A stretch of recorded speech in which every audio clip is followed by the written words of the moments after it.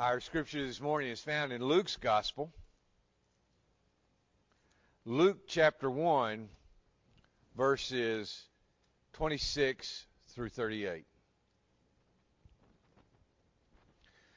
You know, as we sang that song, it brought to mind another song, and I don't remember the exact line, and I don't remember even who did it. But there's a line in there that talks about that we crucified Jesus on a hill which he created. Have you ever stopped to think about that? That as God was creating planet Earth, shaping it and molding it and forming it, that he himself carved out Golgotha. Wonder what that felt like for God as he was shaping that mountain that he knew his very own son would be crucified on a couple of thousand years later. Anyway, obviously this morning we are talking about the birth of Jesus. And, you know, one of the things that just always, I can't get my mind around it, is Emmanuel. God with us. God with us. You know, somehow we think that there's this notion that when God led the children of Israel in the wilderness, you know, a cloud by day and a pillar of fire by night. We think that when all of that was over and they got to the promised land, that God said, "Okay, I've got you here now. If you need anything, give me a call." And he wasn't with them any longer. Well, we know that in the tabernacle you've got the Holy of Holies that symbolizes the very presence of God. And in the temple, you have the Holy of Holies that symbolizes the very presence of God.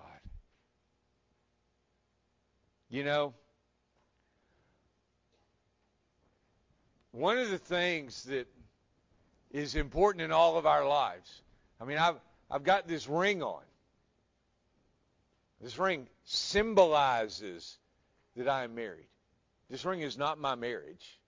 It symbolizes that I am married. What would y'all think if I just started going, "Oh, golly, I love you so much"? You'd think I'd slipped a cock. Because I was more focused in on the symbol than I am on the very fact that my wife is sitting right there. God with us. God is with us, beloved. And he's called us to be established in him. Luke chapter 1, verses 26 through 38. In honor of the reading of God's word, let's stand. Now in the 6th month, the angel Gabriel was sent from God to a city in Galilee called Nazareth, to a virgin engaged to a man whose name was Joseph, of the descendants of David, and the virgin's name was Mary. And coming in, he said to her, "Greetings, favored one, the Lord is with you." But she was very perplexed at this statement and kept pondering what kind of salutation this was. The angel said to her, "Do not be afraid, Mary, for you have found favor with God. And behold, you will conceive in your womb and bear a son, and you shall name him Jesus. He will be great and will be called the Son of the Most High. And the Lord God will give him the throne of his father David. And he will reign over the house of Jacob forever, and his kingdom will have no end." Mary said to the angel, "How can this be, since I am a virgin?" The angel answered and said to her, "The Holy Spirit will come upon you, and the power of the Most High will overshadow you. And for that reason, the Holy Child shall be called the Son of God. And behold, even your relative Elizabeth has also conceived a son in her old age. And she who is called barren is now in her 6th month. For nothing will be impossible with God." And Mary said, "Behold, the bondslave of the Lord. May it be done to me according to your word. And the angel departed from her. Let us pray. Father God, we love you so much, and we thank you for the reading of your perfect and infallible word in our midst. And God, we just ask that you would illumine our hearts and minds as you illumine the heart and mind of Luke and the others that we will be looking at this morning. God, we thank you that you are with us, and we pray that we would understand that and that we would live that out. Father God, we love you with all of our soul. We trust you with all of our heart. And we offer to you our love, our lives, and this prayer. In and through the name of Jesus, our risen Lord and Master. Amen. Thank you. You may be seated. You know, there's this song that's really popular, and it seems my mom and I were talking about it one of the days that we were riding somewhere, and so it seems kind of ironic that I would mention a secular song here because, you know, every artist, I mean, if they make it big, then after their first album, usually if there's a second album, you know, they have to record a Christmas album, right? I mean, somehow or another, I've got in my Christmas mix on my phone Johnny Cash singing Silent Night. Okay, I don't know how I got Johnny Cash because I didn't subscribe to it, you know. But a lot of the stations that I listen to, you know, I listen almost exclusively to Christian radio. But they'll play a lot of secular songs. And I was saying to my mom, listen, I'm not listening to a Christian radio station to hear a secular song. If I'm listening to a Christian station, I want to hear a song, unusually enough, about Jesus. Can I get a witness? Okay. But there is this song that is on the secular side that Christmas is the most wonderful time of year. And in Advent, the most wonderful time of year. I mean, here we are in the middle of winter when it's barren. How many of y'all, as you're driving along and you look and you go, I didn't know that was over there, because you can finally, there's no leaves on the trees, and you can see that there's something, you know, back beyond that stand of trees. It's even worse when you've lived here like 31 years and you're going, I didn't know that was back there. You know? But we decorate our church with the lovely colors, and we decorate our homes, and for some people, they like trees that are all one colored, you know, light, and for others, they like multicolored lights. And Angie and I are like, our tree does all white, and then it switches to multicolored. So, you know, we've got the best of both worlds. All right. And it rotates so that you don't get bored with just, you know, staring at the same spot, you know. Advent is a wonderful time of year. Obviously, as Christians, we always focus on Jesus, right? We always focus on Jesus. But during Advent and during Easter, we more intentionally focus on the message of Christmas. Now, listen, you know, for a lot of us, talking to someone else about our faith can seem a little bit intimidating. Because, you know, we're going to talk about the cross. We're going to talk about the crucifixion. At Christmas time, we're talking about the birth of a baby. That's not threatening. Okay? I mean, that's not threatening. It was to Mary. I mean, we're going to see in a couple of hours when we get to Matthew. Okay. Now y'all are getting it. Okay. Anyway, we're going to see in a little bit when we get to Matthew that this was very threatening to Mary. Her whole world. Do you understand what we just read?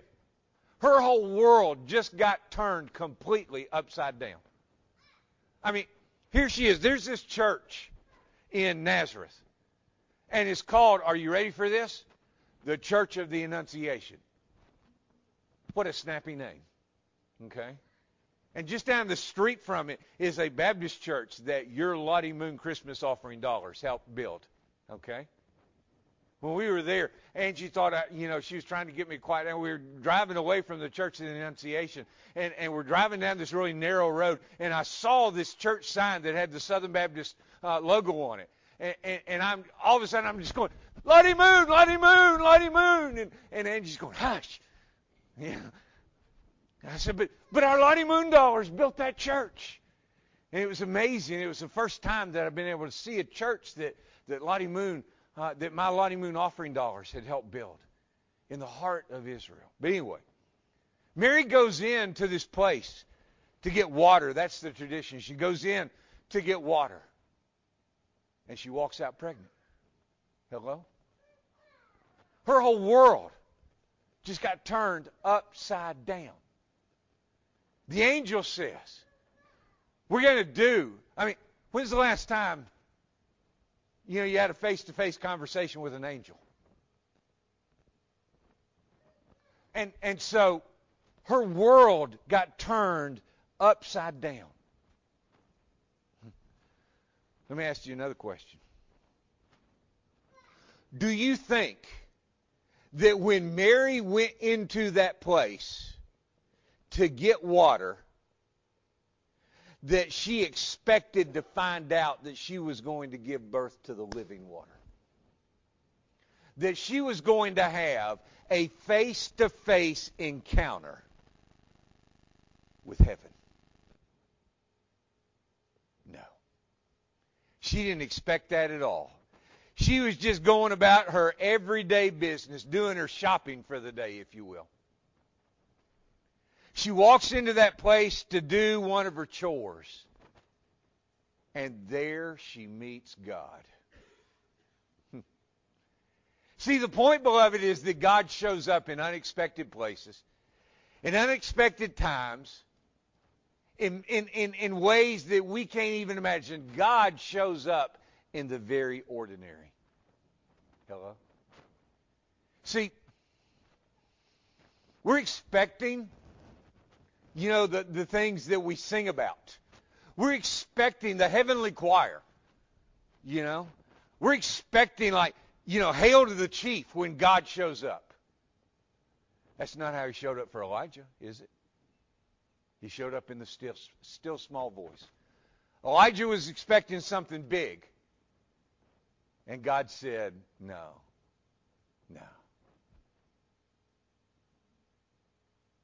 God shows up in the very ordinary. And see, I think a lot of our problem is that we go through our lives and we live an entire day, and nothing amazing happened.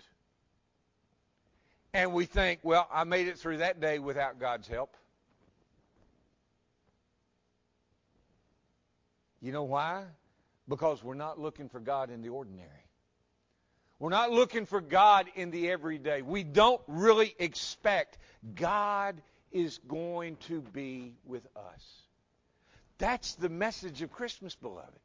God is with us, not just the baby in the manger, not just the 33 years that he lived on earth, not just the resurrection.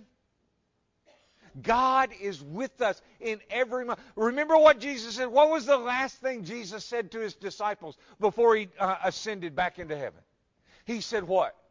Lo, I am with you weekdays from 9 to 5. Closed on major holidays. No. He said, I am with you always, even to the end of the age. Thinking about that, when we did the puppet ministry at the school the other night, I was explaining to our puppeteers how the puppet ministry got started, okay, and how it all started with bag puppets. And we did one about Easter. Let me see if it's still up there.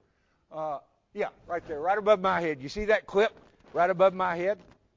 Okay, so our puppet show was about the crucifixion and the burial and the resurrection and the ascension. Okay? And so that clip is there because we put fishing line over it and we used it to pull the puppet of Jesus up like he was ascending. Well, the problem was that you know what happens with bag puppets when you put a bunch of glue and yarn and stuff like that, they get kind of heavy. Okay? And so like when we were rehearsing this, Jesus was spiraling up. Okay? I mean, he was spinning on the way up, and we thought, no, we can't have that. We can't have Jesus, kind of pirouetting into heaven.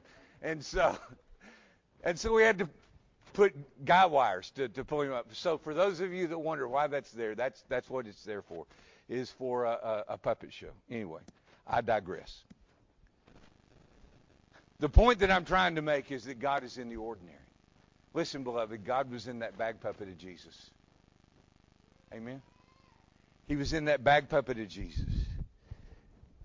See, what the Bible consistently says to us is now is the time of salvation. Now is the time of visitation. Now is the time. The excuse that we use, I'm too young, I'm too old, I don't know enough. You know, again, I was talking to my mom this week, and you know what most of us, after we get over fear, that's the number one reason why most of us don't share our faith, is fear. Okay? The number two reason is we think we need more training. Do we don't know how to answer the questions? Do we don't know what to do? We don't know how to say it. Can I tell you what our brothers and sisters in the first century did? A lot of them couldn't even read. Okay? They had never been to an evangelism explosion training event. They were the evangelism explosion. Okay?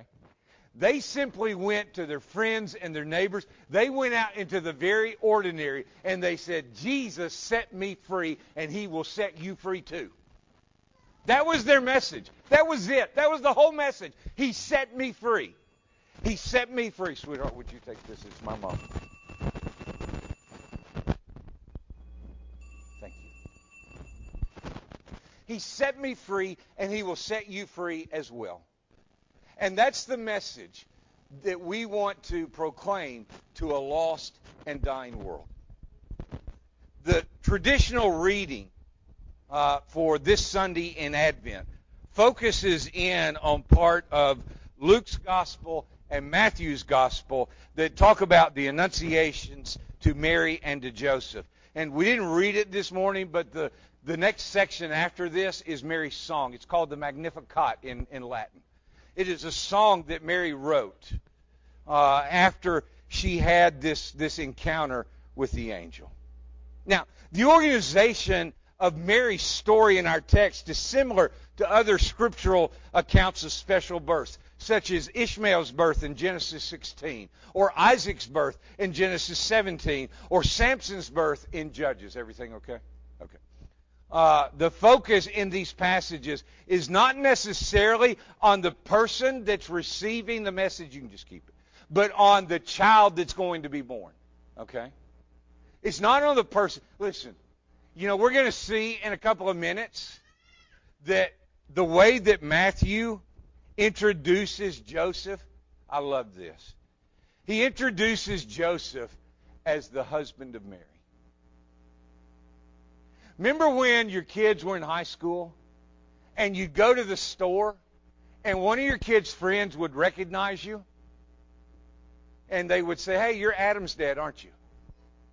And you smile, yes, I am. I am Adam's dad. Or, I go where Angie used to work and they'd say, hey, you're Angie's husband, aren't you? Yes, I am. I am Angie's husband. And if that's what you want to call me, that's fine. You don't have to call me Larry. You can just say, hey, Angie's husband. And I'll respond. Anyway, it's a call narrative. And what the call narrative is doing is it's getting your attention to focus on this child that has been promised, this child that has been prophesied. And so it's the same thing. Listen, here's the problem with our Catholic friends. They put way too much emphasis on Mary. Way too much emphasis on Mary. The point of the gospel narratives and introducing Mary and Joseph, the story is not about Mary and Joseph. It's about Jesus. It always has been. It always will be. It's about Jesus. And that's what Luke is wanting to draw our attention to. He wants to draw our attention to the fact that he will be great and will be called the Son of the Most High. And the Lord God will give him the throne of his father David, and he will reign over the house of Jacob forever, and his kingdom will have no end. Tell me how that focuses on Mary. It's all about Jesus. It's about Jesus being the fulfillment of the prophecy, not just of one prophet, but of all of the prophets. See, Mary isn't honored because her womb carried Jesus. Mary is honored with all of the other prophets because she believed God would accomplish what was promised, and she wanted to be part of it. Amen? Do you this morning believe that God will accomplish what He has promised? Somebody say amen. I believe it. Amen. I believe it. Then do you want to be a part of it? Obviously you do, because you're here this morning or you're watching this online. You want to be a part of what God is doing and what God is going to do in our world.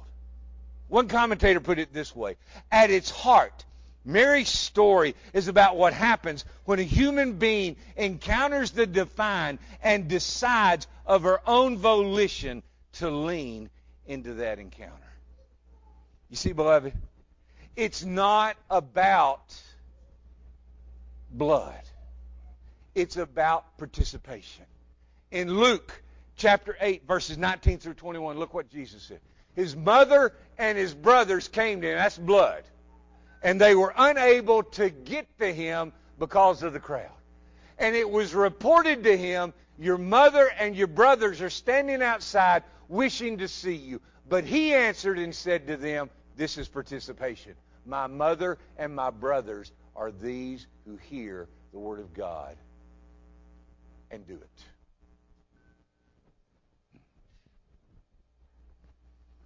You know, our tendency is to sit in church and rate the sermon by whatever scale we happen to use. It was maybe, I have been accused of being too bombastic. I know that shocks y'all. It was my grandmother's funeral. You know, the one that was married to a man who had pastored churches for over 61 years. I knew where my grandmother was, and I was excited about it. And I wanted to communicate that excitement to everybody that was there. Clearly, it didn't work with at least one.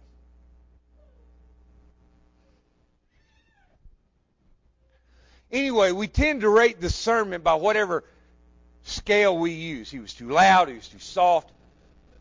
He used words that were too big when a diminutive one would have done.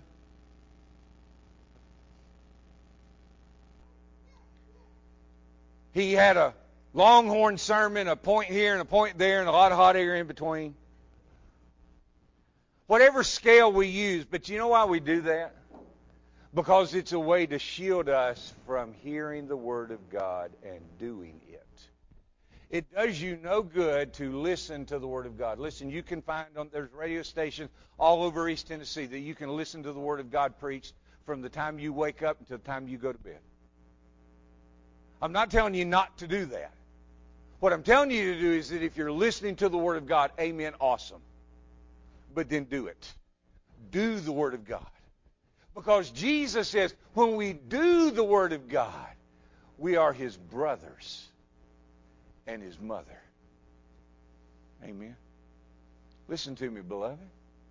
Do you hear the honor that, ladies, do you hear the honor that He gave to y'all? He didn't say my sisters and my brothers are these who hear the Word of God. He said my mother and my brothers are those who hear and do the Word of God. Obviously, this morning we read from Luke, but I want you to real quickly turn to Matthew. Obviously, I don't have to announce the chapter, but I'll tell you anyway, it's in Matthew chapter 1. And here we have the account of Joseph. Matthew doesn't really tell us about the birth of Jesus. Luke does that. Why does Luke do that? Because Luke is Mary's gospel. Okay? Luke was speaking to Mary. Okay? He got the information that he gives to us directly from Mary. Matthew is telling us where Jesus came from. And it gives to us the birth narrative through the eyes of Joseph. We don't know a whole lot about him. You know, I don't have to summarize. Obviously, we meet him here. We hear about him when he knows that he needs to flee with Mary and Jesus to go to Egypt to get away from the insane Herod. The last time we hear about him is when Jesus was around 12, and they went to the temple, and somehow or another Mary and Joseph left town without knowing where Jesus was. And when they go back into town, they find Jesus sitting in the temple teaching guys that are way older than he is. Probably even way older than Joseph was. And so you got to imagine, I mean, think of the issues that Joseph went through. Okay? I mean, let's just summarize. Because in the account that we're looking at, if you get back to verse 18 in Matthew 1, Matthew tells us that when his mother Mary had been betrothed to Joseph, before they came together, she was found to be with child by the Holy Spirit. Here's the conversation. Joseph, I love you. Oh, I love you. I can't wait until we're married. Whew. I've been dreaming about it. I've been dreaming about being your wife. Could I talk to you for a minute? Well, sure. What you got? I don't really know how to tell you this, so I'm just going to say it. I'm pregnant. You're what? Who? I know it wasn't me. I know it wasn't me. Who's the daddy? Funny thing. The Holy Spirit. See, we just think that Mary announced this to Joseph and he went, cool, let's go. I'm in. I'm on board. Let's do this thing. Joseph, her husband, being a righteous man and not wanting to disgrace her. Could I add a word right there? Further. In their culture, she's already disgraced. She is a single, young woman who's pregnant. And the man that she's engaged to is not the daddy. She is disgraced. Not wanting to disgrace her further, planned to send her away secretly. We know that he loved her because he didn't want to hurt her anymore. He wanted to send her away. And, you know, Joseph is just kind of, once the angel talks to him and gets him on board, Joseph now understands this whole thing.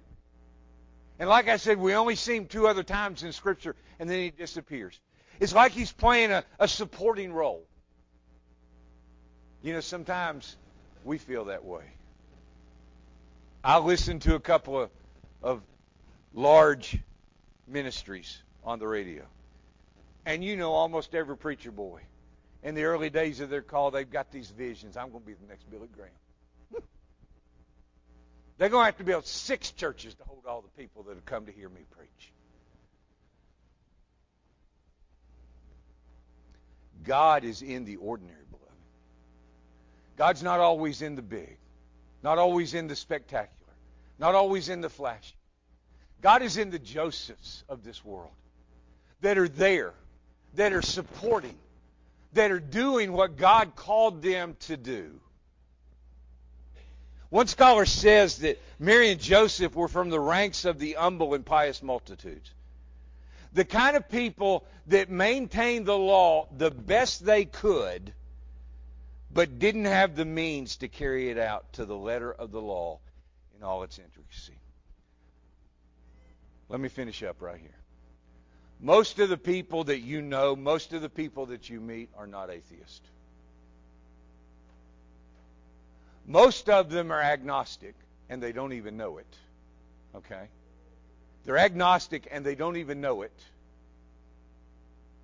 And their notion, because I've had them say it to me, when I asked them where they were going to spend eternity, they said, I try to live a good life and keep the 10 Commandments the best that I can. And I hope that God will let me into heaven. Can I tell you a secret, beloved? That's Phariseeism. That's Phariseeism. I'm trying to keep the law. I'm trying to do something impossible, hoping that God will like me enough to let me into heaven. Can I give you the good news this morning?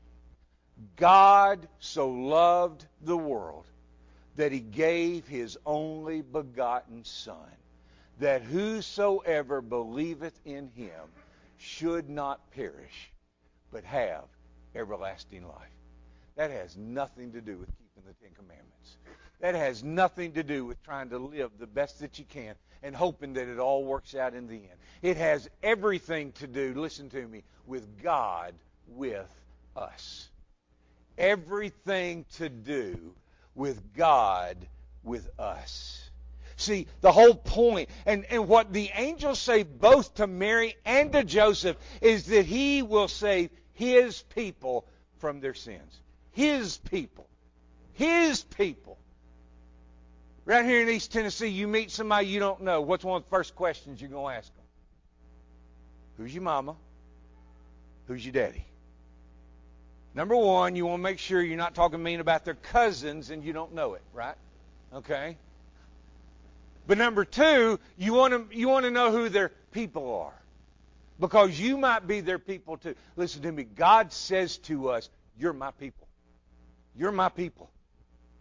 I want to save you from your sins. See, the description of the work of Jesus reminds us that Jesus meets us in our sins. And his purpose is to save us from them. The incarnation, God with us, shows us that we can come to him. If he has come to us, then we can come to him. Spurgeon put it this way: whoever you may be, you need no priest or intercessor to introduce you to God, for God has introduced himself to you. Listen to me, beloved. In Romans 16, verses 25 through 27. Josh and Joey just went, whew. He just skipped like a whole page to bring this thing in for a landing. Look at what Paul says. He says, now to him who is able to establish you according to my gospel and the preaching of Jesus Christ according to the revelation of the mystery which has been kept secret for long ages past, but now is manifested. Do you understand what Paul just said? God is with us. And by the scriptures of the prophets, according to the commandment of the eternal God, has been made known to all the nations, leading to obedience of faith to the only wise God, through Jesus Christ be the glory forever. Amen. Do we live in the mystery of God's goodness with us personally? This Christmas, I invite you to discover God in the everyday ebb and flow of your life, in the ones you love as well as the ones who drive you up the wall. Oh, beloved, God is with us. He wants to be with you, not just in the big moments, not just in the hard moments, not just in the hurtful moments. He wants to be with you in the everyday living out of your life. God is with us. Are we with him?